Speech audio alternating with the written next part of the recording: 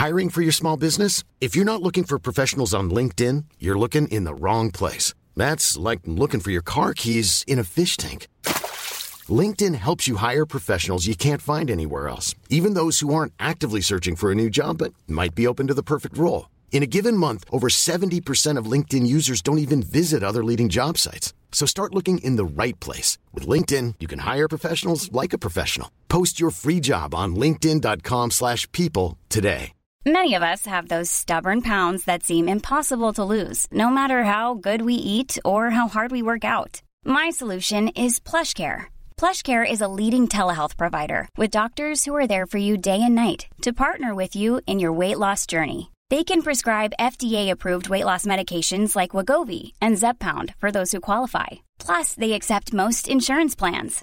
To get started, visit plushcare.com/weightloss. That's plushcare.com/weightloss.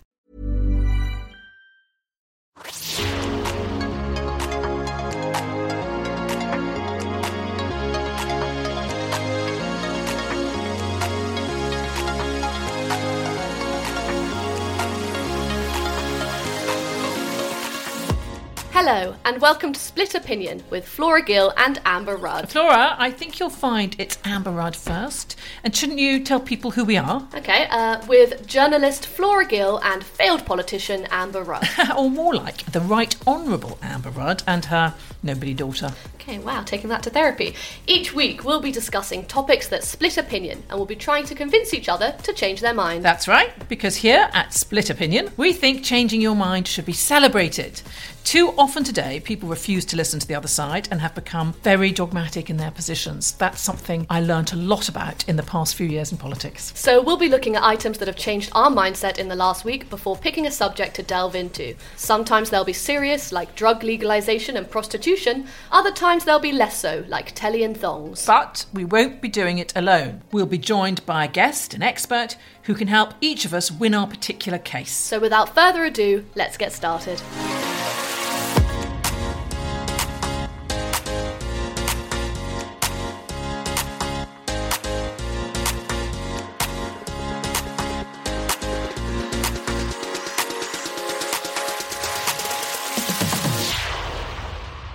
Welcome to this week's Split Opinion. Today we're going to be talking about TikTok and whether it's a waste of time, whether we should worry about it, are there privacy issues? We'll be hearing from some journalist experts on the topic, Danny Fortson and Sophia Smith-Gaylor, and before then we've got Meggie Foster, who you may remember made a TikTok of us. Yes, not wholly flattering, but very entertaining. I've only been hearing about TikTok over the past few weeks in the business pages, so I'm very keen to find out what's going on with the potential sale of TikTok to an American company because of the issues between America and China. But I'm also going to use this opportunity to learn from Flora, as I so often do, about how TikTok works, who's on it, and why I should take a closer look. But before then, we're going to be talking about our mini topics of the day, something that you've changed your mind on recently. So, well, Mum, why don't you start? I know this sounds weird, but I have changed my mind about seals. You want to club them? They're very ridiculous.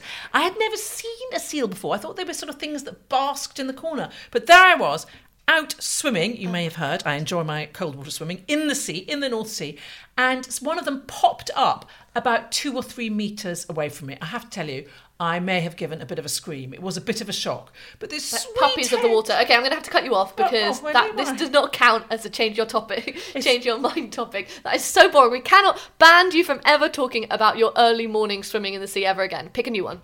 Okay, the other thing that I'm concerned about, that I think we should think more about, so I've changed my mind in that I think we need to immerse ourselves and learn a bit more, is algorithms. We know where algorithms. This is from. We know we've learned all about the, let's say, difficulties that my former colleague Gavin Williamson has had at the Department of Education, which has had such an impact on so many young people. But algorithms are now everywhere influencing our lives. And I think this is going to be the argument of the future. And people are going to say, I didn't want that. You shouldn't have done that. Those conclusions don't involve me as an individual. You've just put it down to a sum and worked out what you think is correct. Algorithms are going to be the bane of our lives if they're not already going forward. I thought it was so unfair, a lot of that, because I saw a lot of the discourse around the exam results that people had been predicted along the lines of, oh, well, teachers have obviously over-predicted all their students' grades, or kind of implying that they were lying or fabricating or really not doing their jobs correctly. But actually, what they were predicting was the potential that their students had, the likelihood that they would get these A's. A-star might have been their most likely grade, but a lot of students, as we know, mess up, or they don't have a good day, or they get a bad question. What the algorithm did is it forced some people to say, oh, we're randomly going to decide you messed up on that day, which is just such an unfair thing to do. Completely unfair. I mean, it happens when people sit exams. Somebody has a bad day, somebody wasn't able to sleep at night, and therefore they do get a lower grade than was their ability. But it's not for a teacher to assess that. But I mean, I think that's been an important learning process. But algorithms have been with us for a while. So, when you go to buy a book on Amazon, you're offered ones because of the ones you've previously read. When I joined Instagram for the first time, I followed you, Flora, and your cousins, my nieces, and within seconds I was offered Victoria's Secret and Kim Kardashian to follow. I think that is the algorithm working perfectly. I can completely understand how if you followed me, you'd want to see Kim K. People see us in the street and they're like twins. I'm not sure I really know who she is very much, but wow. But what I wanted to do was follow other politicians, so I had to reform that algorithm and make sure I got the people I really wanted. And also, algorithms are going to be a really important part of TikTok, and I'm sure we'll talk about them in a little bit as well. Yeah, let's find out about TikTok. No, first you need to ask me about what I've changed my mind on. You've forgotten me. On you go. Say it again.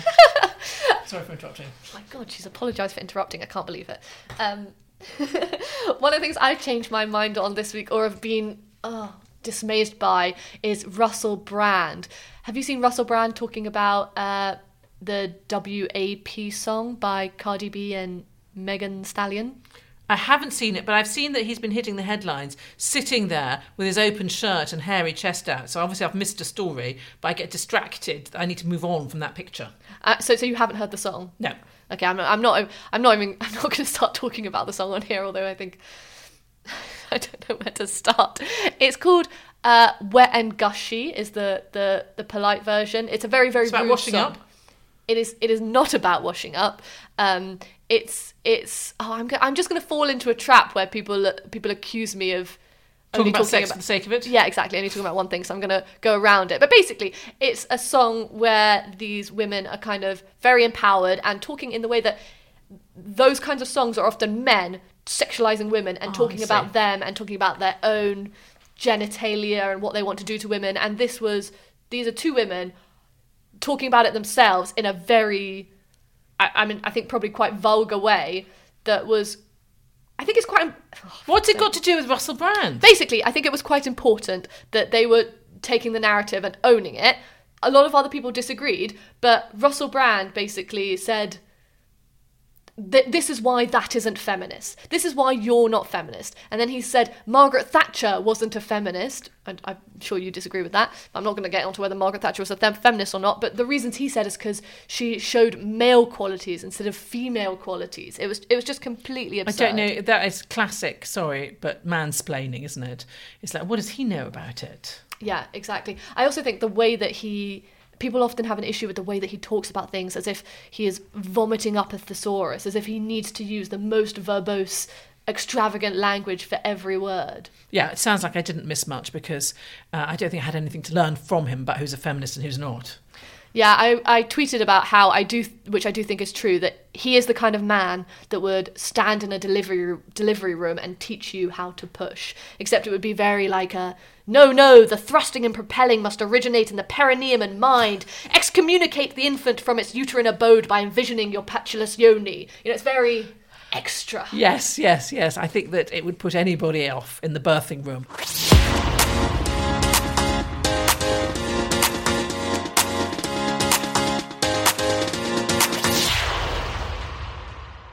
So this week's main topic is on TikTok.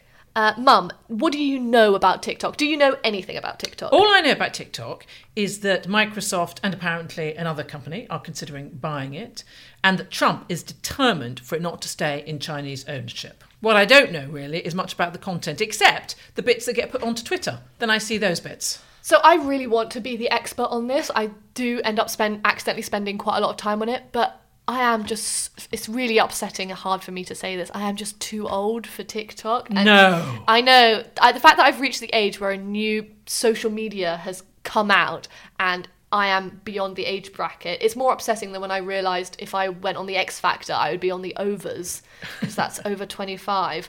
Just to show you how much I don't know how to do it, I thought I had a great idea, and that I would go on TikTok and make a video telling all of its users that we were doing this episode. Good idea. On Split Opinion. I thought, tell me what you think. What do you think's good about TikTok? Would you care if it was banned? Do you know how many comments I got on that TikTok? 20, 30, 40? Yeah, I got one. One? And it was from someone saying, gonna have to pass, sorry, got plans. Darling, that's not a fan, I have to say. No.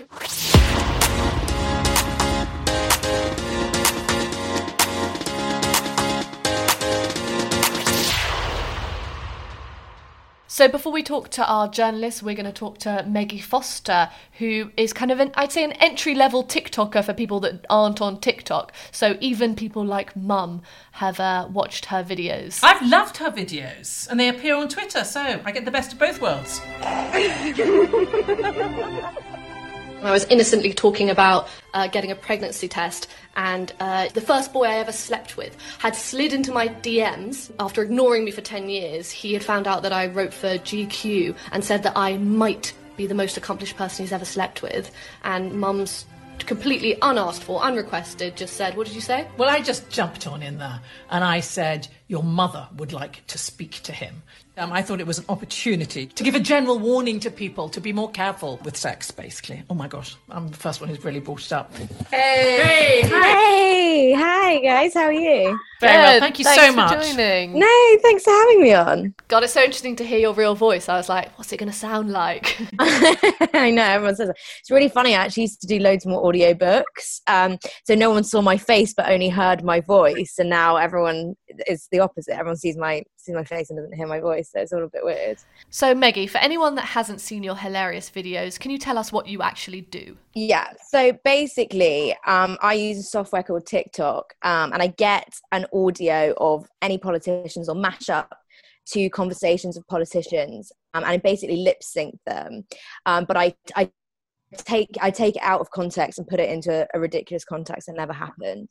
For example, the Stay Alert speech by Boris Johnson, he was talking to Theresa May and reading her 1984 as a bedtime story, but using their own words to create a completely different scenario, which I hope are quite funny. Yes, I can confirm that was a very funny one, and most of the political ones are very funny. But me and my friends, we seize upon them and share them as the latest. Meggie. So Meggie, when did you realise that we were going to be good content for one of your videos? Well, I said to quite a few people, I'm sort of like a bystander on Twitter, seeing what's going on. And obviously you guys' relationship is so funny. Your tweets like to each other just made me laugh. And then I knew that you were doing your podcast, so I was like, oh my god, great, I'm gonna have to listen to the first one and like see if there's anything in there that I can make a tiny bit funny. And there was, obviously, so yeah, that's why I did it. And do you consider it a success while we continue talking about ourselves? Yeah, absolutely, I love it. Everyone found it so funny, so I'm really glad that I did it. And I hope it brought you some Yeah, I got a few people being like, oh, I actually just listened because I heard Meggie making fun of you and then actually thought it was quite good. I was like, I'm so glad. Anyway, that's fine. Exactly. No, I got people who had never listened to our podcast who had claimed to have started to do so because of that. So yeah, all I'm good. Glad. How do you normally pick a target? What do you look out for? Yeah, so like I said, I'm sort of like a bystander. So I can see, like, if it's like a celebrity one, I can see sort of opinions on that people have about certain celebrities, or just funny videos of celebrities. I did Celine Dion one the other day, which it's just one I've known for ages.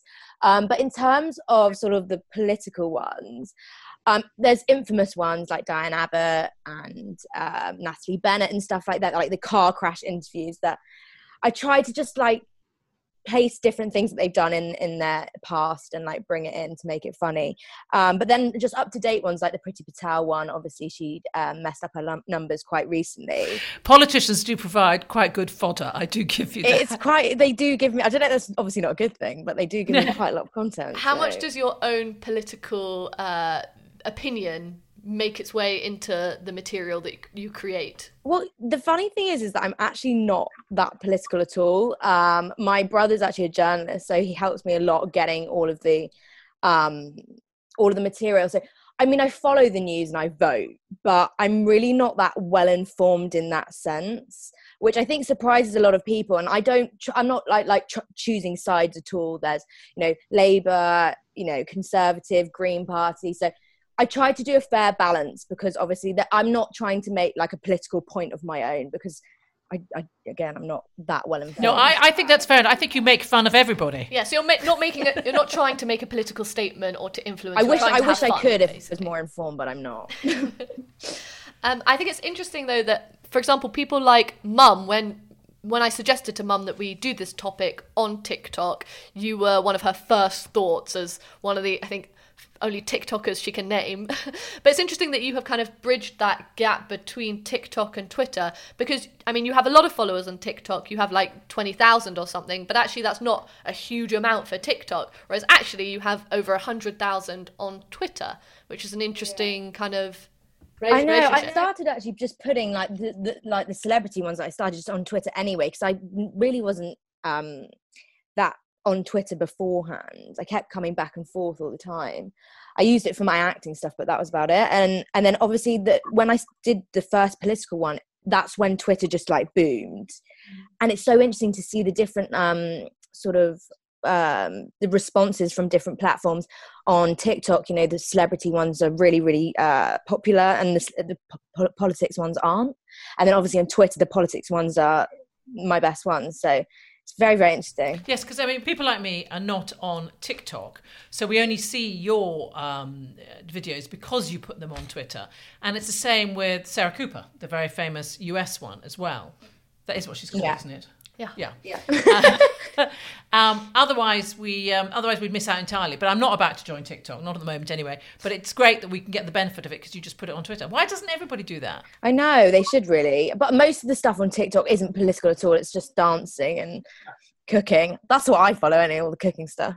I'm not sure a lot of the content would translate as well. I think it's interesting that your political ones do better on Twitter, which usually often has a more politically focused interest of the viewers, and also has a much older audience, whereas TikTok is much younger. I think that's like the good thing about it, is that because obviously politics is for everyone, I think that's why it's quite well received, because literally any age can see, some of them might be a bit more niche than others, and different age groups might not get it, but it's so for everyone. I think that's why it's been shared quite a lot. Do you like doing the ones where you do the one person on their own or the two people? I mean, the two people one look a lot more complicated to do.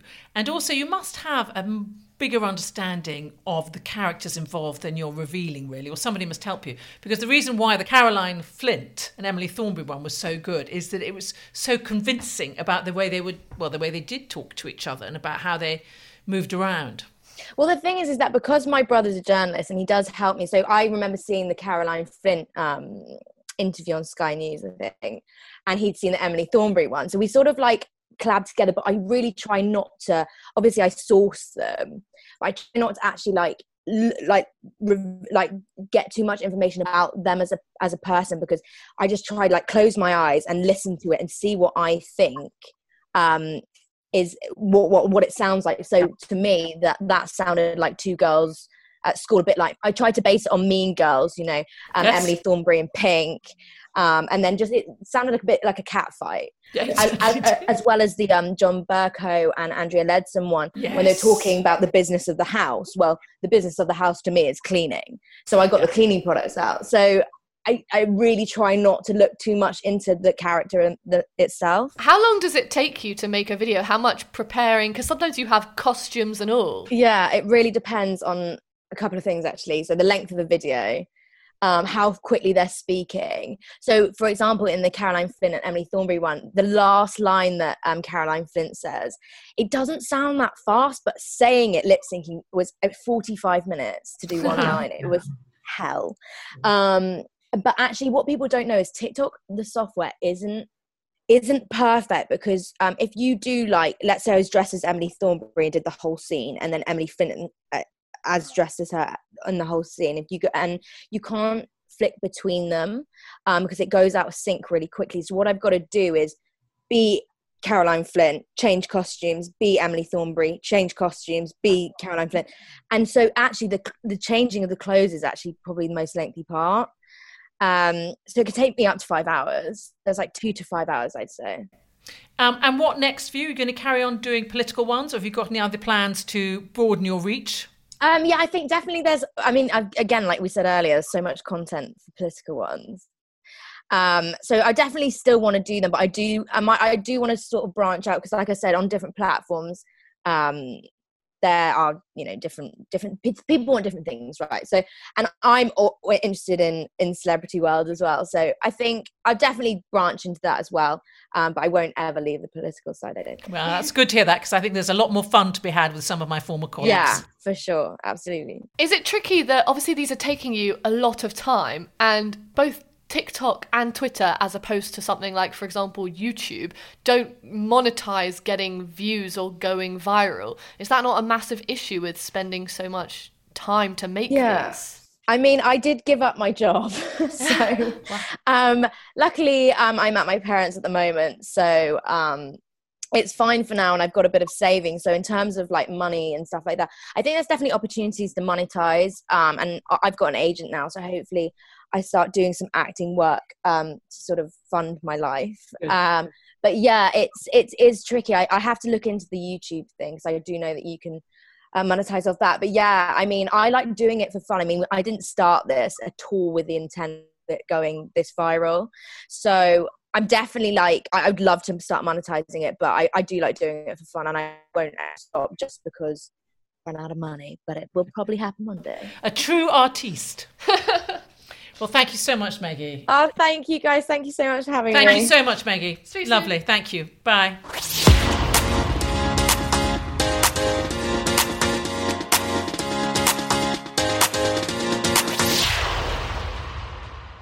So now we're joined by Sophia Smith-Gaylor, who's a BBC journalist and also a TikTok creator, and has become a bit of an expert in the field. So thanks for joining us.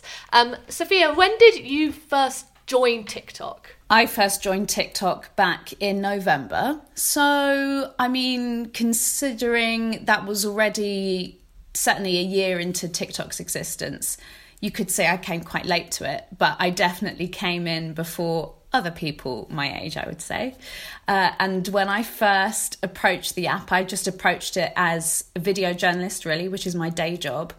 I heard this new video app on the scene. I thought, I don't know if my employer will ever get on here, but in the event of them getting on here, I better clue myself up on it in case it gets a little bit more interesting.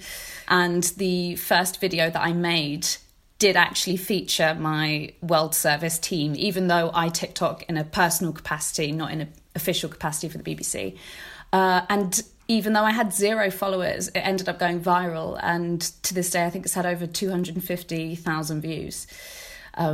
And it's very addictive. The minute you go viral on there, you just want to keep going viral again and again. And that's how it all started. But isn't that the same with any social media site? What is it particularly about TikTok that caught your imagination? And what differentiates it from the other ones that are more, at the moment anyway, mainstream? You're right that you can go viral on any social media app. The appeal in TikTok is that more people can go viral than with other apps.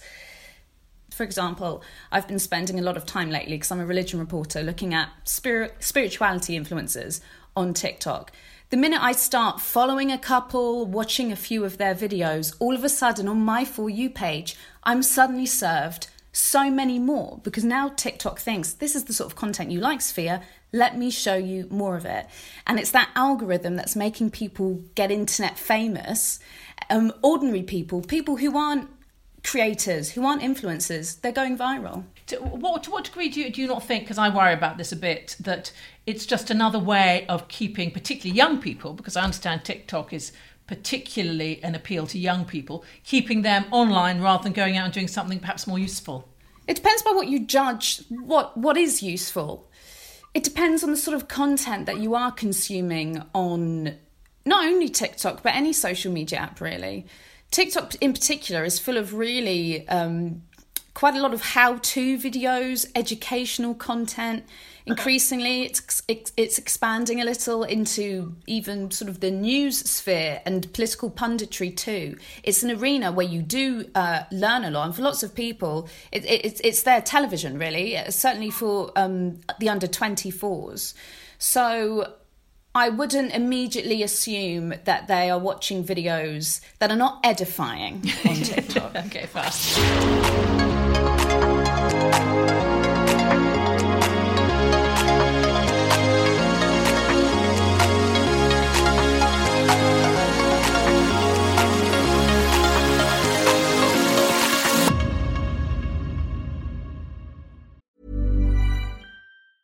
Mom deserves the best, and there's no better place to shop for Mother's Day than Whole Foods Market. They're your destination for unbeatable savings, from premium gifts to show-stopping flowers and irresistible desserts. Start by saving 33% with Prime on all body care and candles. Then get a 15-stem bunch of tulips for just $9.99 each with Prime. Round out Mom's menu with festive rosé, irresistible berry chantilly cake, and more special treats. Come celebrate Mother's Day at Whole Foods Market. I'm Sandra, and I'm just the professional your small business was looking for. But you didn't hire me because you didn't use LinkedIn Jobs. LinkedIn has professionals you can't find anywhere else, including those who aren't actively looking for a new job, but might be open to the perfect role, like me.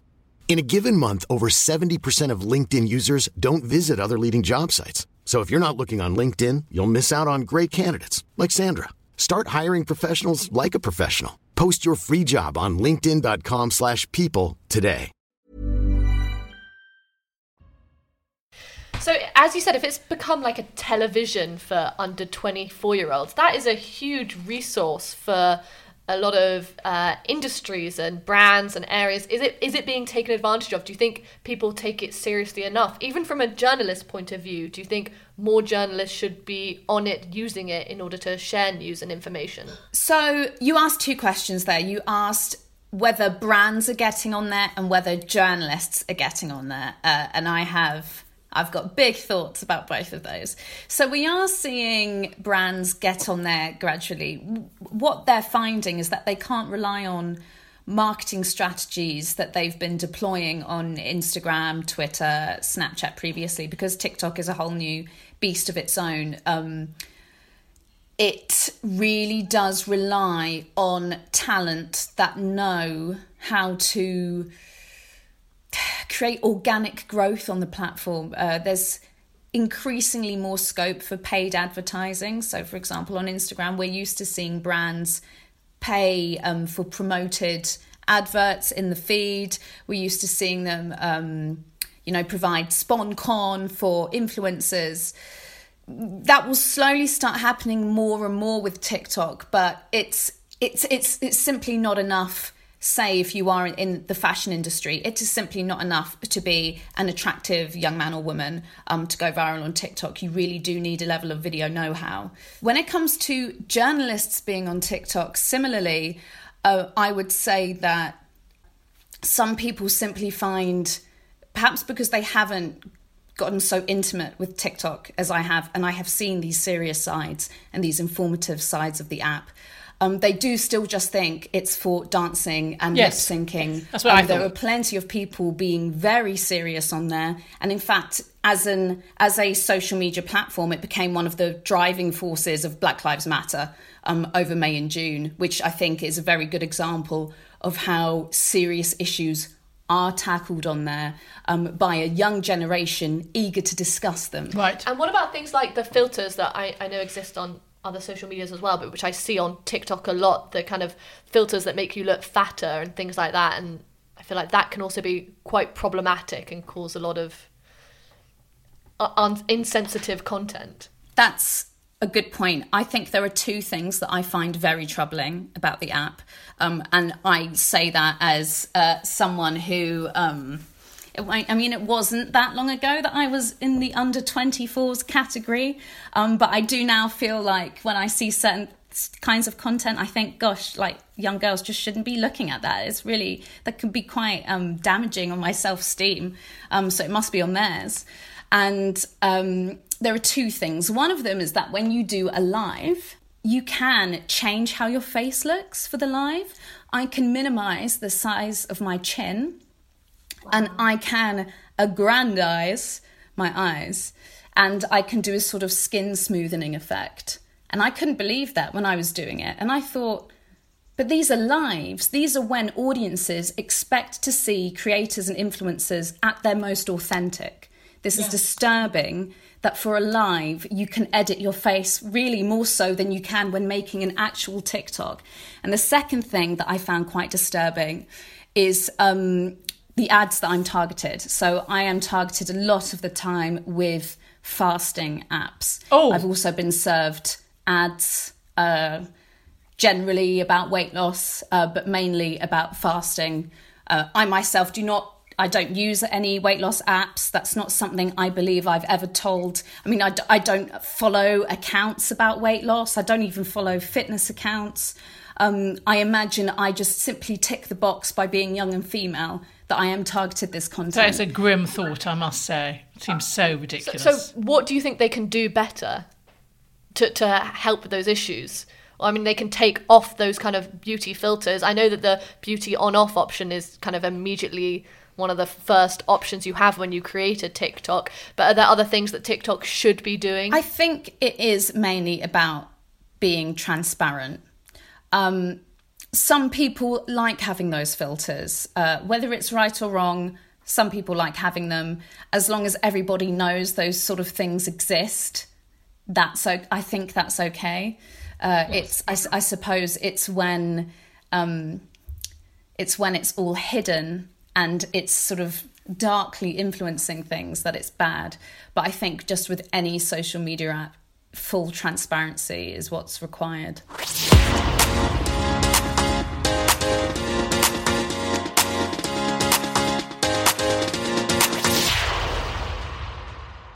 Well, I think I got a bit of a smackdown there from Sophia for making it sound a bit frivolous. Do you feel a little bit less sceptical, a little less judgy of the benefits? Judgy? What do you mean judgy? I certainly feel a bit more informed. A bit more informed, that's a polite way. What I hadn't understood is that it's also a news source.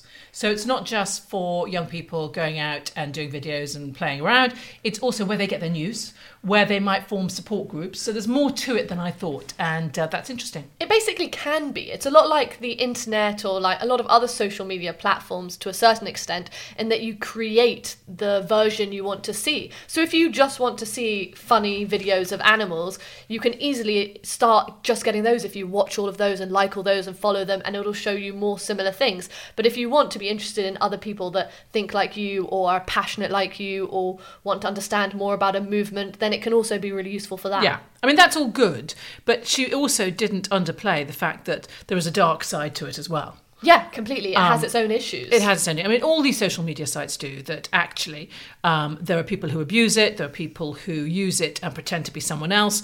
And there's all sorts of bad things going on, to be brutal, which is what she described to us. Ultimately, all these social media platforms do have a political angle to them, often which is being looked at by another government. And that's why it's so relevant that we're about to speak to Danny Fortson, because Danny, who's a Sunday Times journalist, has been looking at some of the political and business implications, and it'll be interesting to hear from him.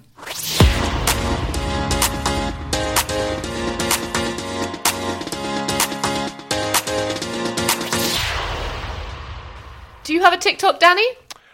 So, I will say I've spent, for research, of course, a lot of time on TikTok. I haven't done any videos myself, but it is really quite addictive. It's just the way they've set up the user interface and the way it just kind of feeds one thing after another and it learns what you like. Suddenly you're like, oh, I've been on this for 15 minutes. I need to get back to work. It is quite powerful. I find that a bit creepy, I have to say. You know, that we're so impressionable. Danny lurking or no, not Danny lurking. Danny can lurk, but Danny's real skill is in his podcasts about Silicon Valley. I enjoy your Danny in the Valley.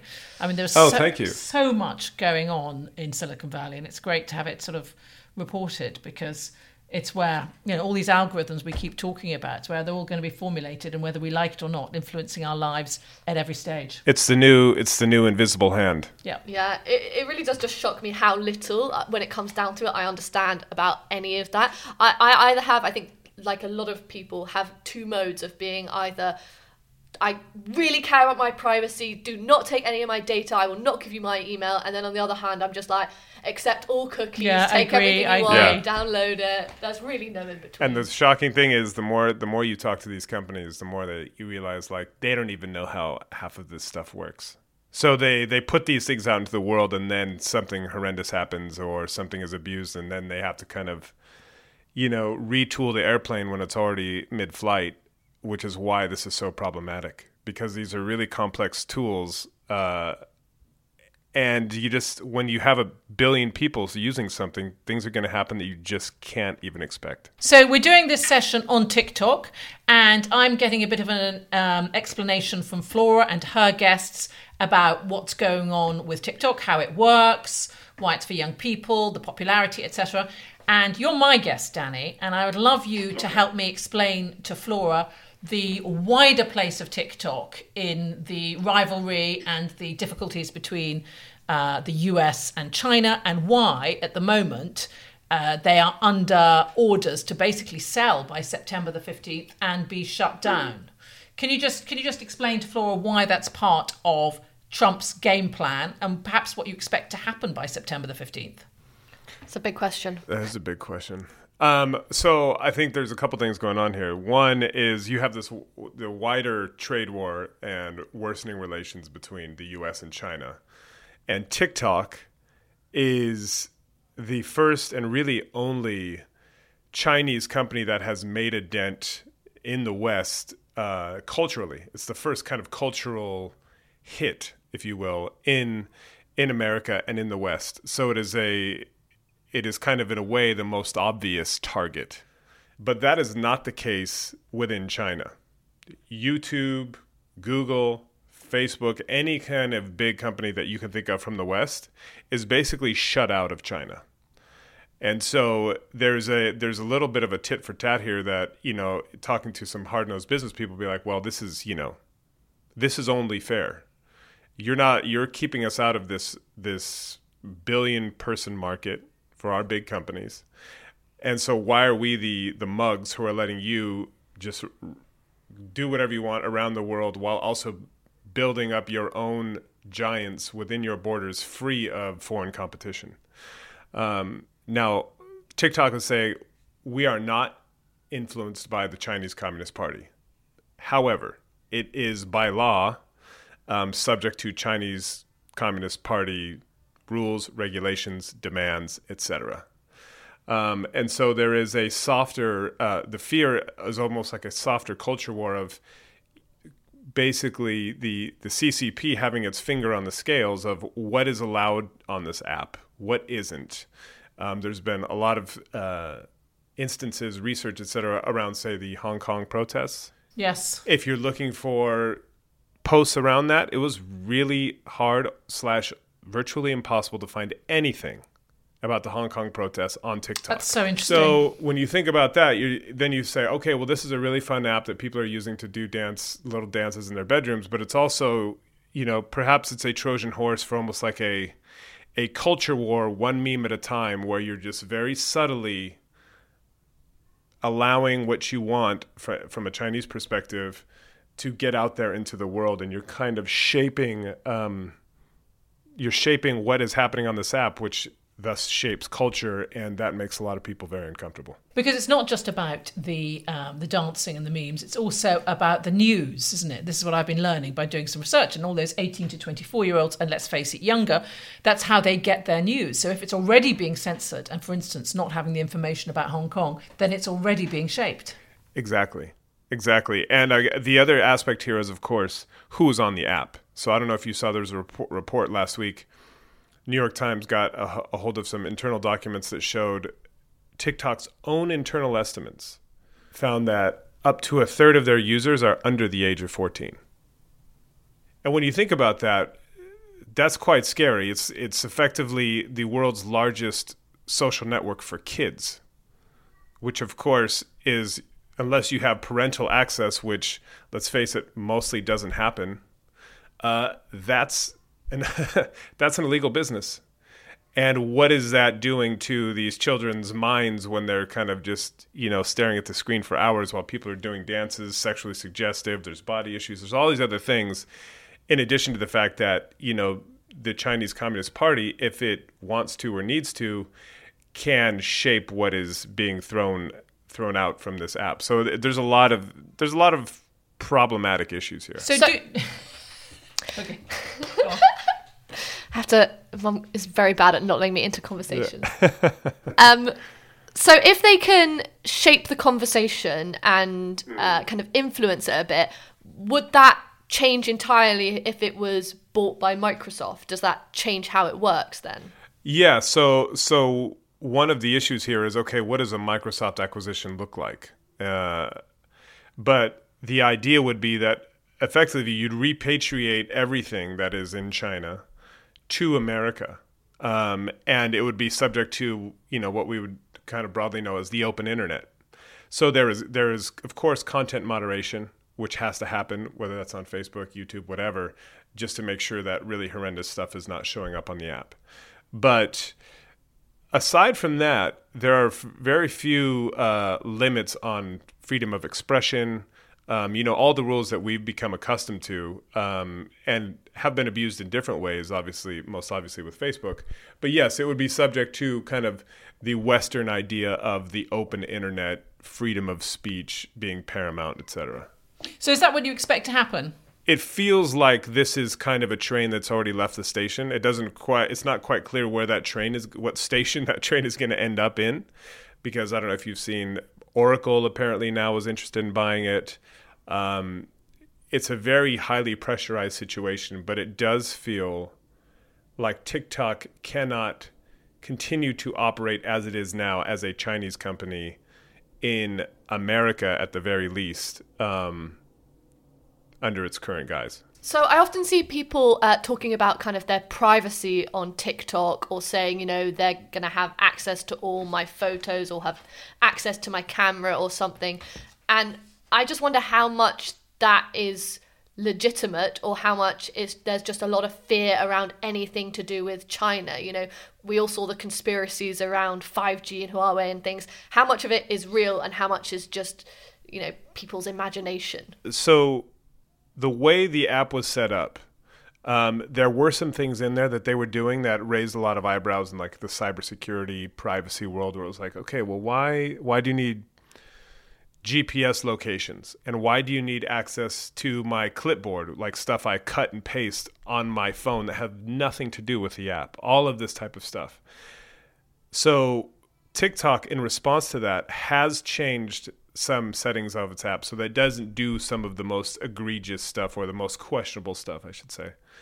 And then more broadly, the information it is collecting around, your personal data, your information, your videos, your photos, all that stuff, it's not wildly different really than what Facebook or Snapchat or YouTube or any of the other social media networks are doing. But it is, to your point, it's really a question of like, well, who's behind the curtain here and what are they doing with that information? So it sounds to me like it's one of those things like we saw with Huawei, where the West had failed to develop its own version, and then late in the game goes, whoa, we don't really want you absolutely embedded in our lives. Either you change or we're going to have to develop our own. And with Huawei, it feels like we're going to have to develop our own, slightly behind the curve. Is that what you would expect with TikTok? If it isn't satisfactorily sold, that there will be another one similar, which people will have to use, which isn't Chinese owned? Oh, that's already happening. Okay. So Instagram launched Reels 2 weeks ago, which is... Mum's looking nonplussed. I'll show you later. Which is TikTok, basically Instagram's version of TikTok. Right. Facebook tried to do this as well with its own, which is a different version called Lasso, which was a total failure, and they canceled. But there's at least half a dozen other apps who are TikTok lookalikes. Okay. That are out there now operating, that are trying to seize this moment to basically lure away, the star influencers with money, with stakes in their company, to basically take the eyeballs with them, to kind of basically take the wind out of the sails of TikTok, I don't know if that's going to work. So is this a sort of a crisis of some sort for TikTok, or is it going to be par for the course? It'll go into Microsoft and continue? I think it is a crisis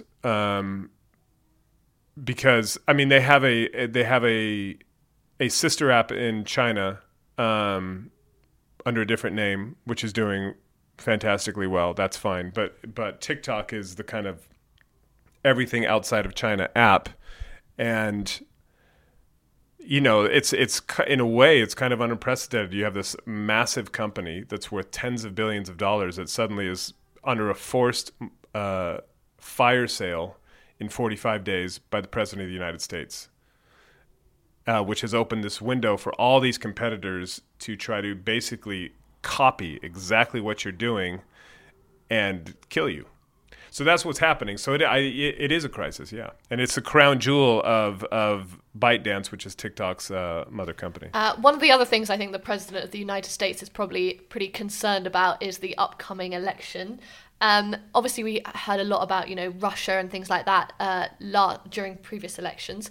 How much is TikTok a concern, and people taking advantage of the vulnerabilities or indeed the site itself during the election? It's a bit unclear. I mean, the most famous case thus far, which if you were cynical, you could say perhaps motivated Trump to make his move, was this Tulsa rally, where he had this Tulsa rally. He said more than 1 million people have asked to attend, when in fact the vast majority of those apparently were people on TikTok who were signing up these free tickets specifically to not go. So the rally ended up having 7,000 people, and it was an embarrassment for the president. So you have this. It's shown itself to be a quite effective guerrilla political kind of tool to organize people in that way. Whether it will be gamed in the same way that Russia gamed Facebook. I mean, look, all of these social media networks, these apps, they all have vulnerabilities. But what is clear is probably that we probably can't imagine how that could happen if it does, just like we couldn't imagine that Russia would choose such a strange way and strangely effective way to try to influence the elections in 2016. I'm quite upset that we haven't seen Trump in the same way he took to Twitter and made it his, mouthpiece, that he hasn't started throwing it back, doing a renegade on TikTok. I'm actually not disappointed in that at all. I would really not want to see that.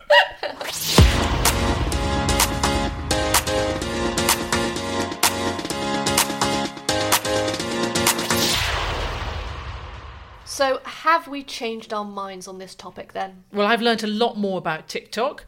I hope you've learned a bit about the business side, which is what I'm so interested in. But I've learned a lot more about the content. I love that you think I know absolutely nothing. Maybe that's true. Yeah, I'm sorry, darling, I don't want to be rude, but I think you started from a very low position in understanding the significance. And Danny was fantastic explaining it to us. Well, basically, we found out that there are, as with a lot of social media sites, good things about it and bad things. There are advantages and there are also weaknesses. It was good to hear about the aspect of how Gen Z are using it for lots of different reasons. From Sophia, from creating small communities that they can talk to and interact with, even using it as information on news sites, hearing about Black Lives Matter really taking off on TikTok, but then also about the negative sides. So we had things like the beauty filter, certain content not getting taken down, and then also from Danny about the Hong Kong protests really not appearing on TikTok, and about the influence of the Chinese government on TikTok. Yes, that was interesting. I mean, I don't really know where I land on this, except that it seems to me that the two sides to this argument, so Danny explaining us the trade war with China and the significance of the Americans saying they've got to sell it, they don't have any interest in the points that Sophia was making about TikTok being a really valuable site for the users. And I think that whatever happens, one of those sides is going to be frustrated in what they want to go ahead with. So, have you been won over? Are you going to be downloading TikTok on your phone, watching it every night? I think the best way for me to learn more about TikTok, because I am intrigued now, is to persuade you, Flora, to make one with me. Oh my God. I have 50 followers right now on TikTok. That is none. If we do a TikTok, I reckon I'll have 3. I'll get so much hate. Well, I think you've got used to a bit of hate on Twitter, and I've had hate for 10 years as a politician, so be bold. Okay, fine. 1 TikTok, and then we're deleting it from our phones. Okay. We're both too old for it.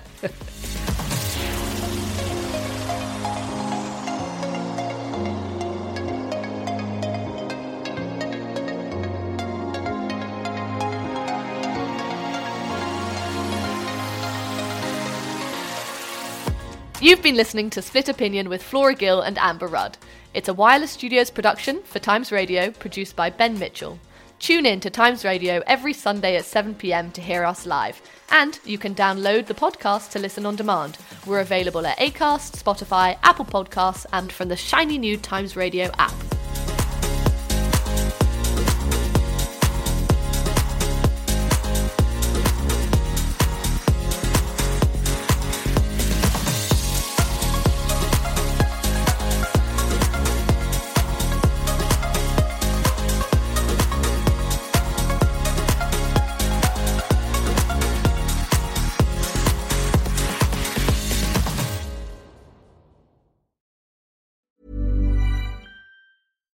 Hi, I'm Daniel, founder of Pretty Litter. Cats and cat owners deserve better than any old-fashioned litter. That's why I teamed up with scientists and veterinarians to create Pretty Litter. Its innovative crystal formula has superior odor control and weighs up to 80% less than clay litter. Pretty Litter even monitors health by changing colors to help detect early signs of potential illness. It's the world's smartest kitty litter. Go to prettylitter.com and use code ACAST for 20% off your first order and a free cat toy. Terms and conditions apply. See site for details. Even when we're on a budget, we still deserve nice things. Quince is a place to scoop up stunning high-end goods for 50 to 80% less than similar brands. They have buttery soft cashmere sweaters starting at $50, luxurious Italian leather bags, and so much more. Plus, Quince only works with factories that use safe, ethical, and responsible manufacturing. Get the high-end goods you'll love without the high price tag with Quince.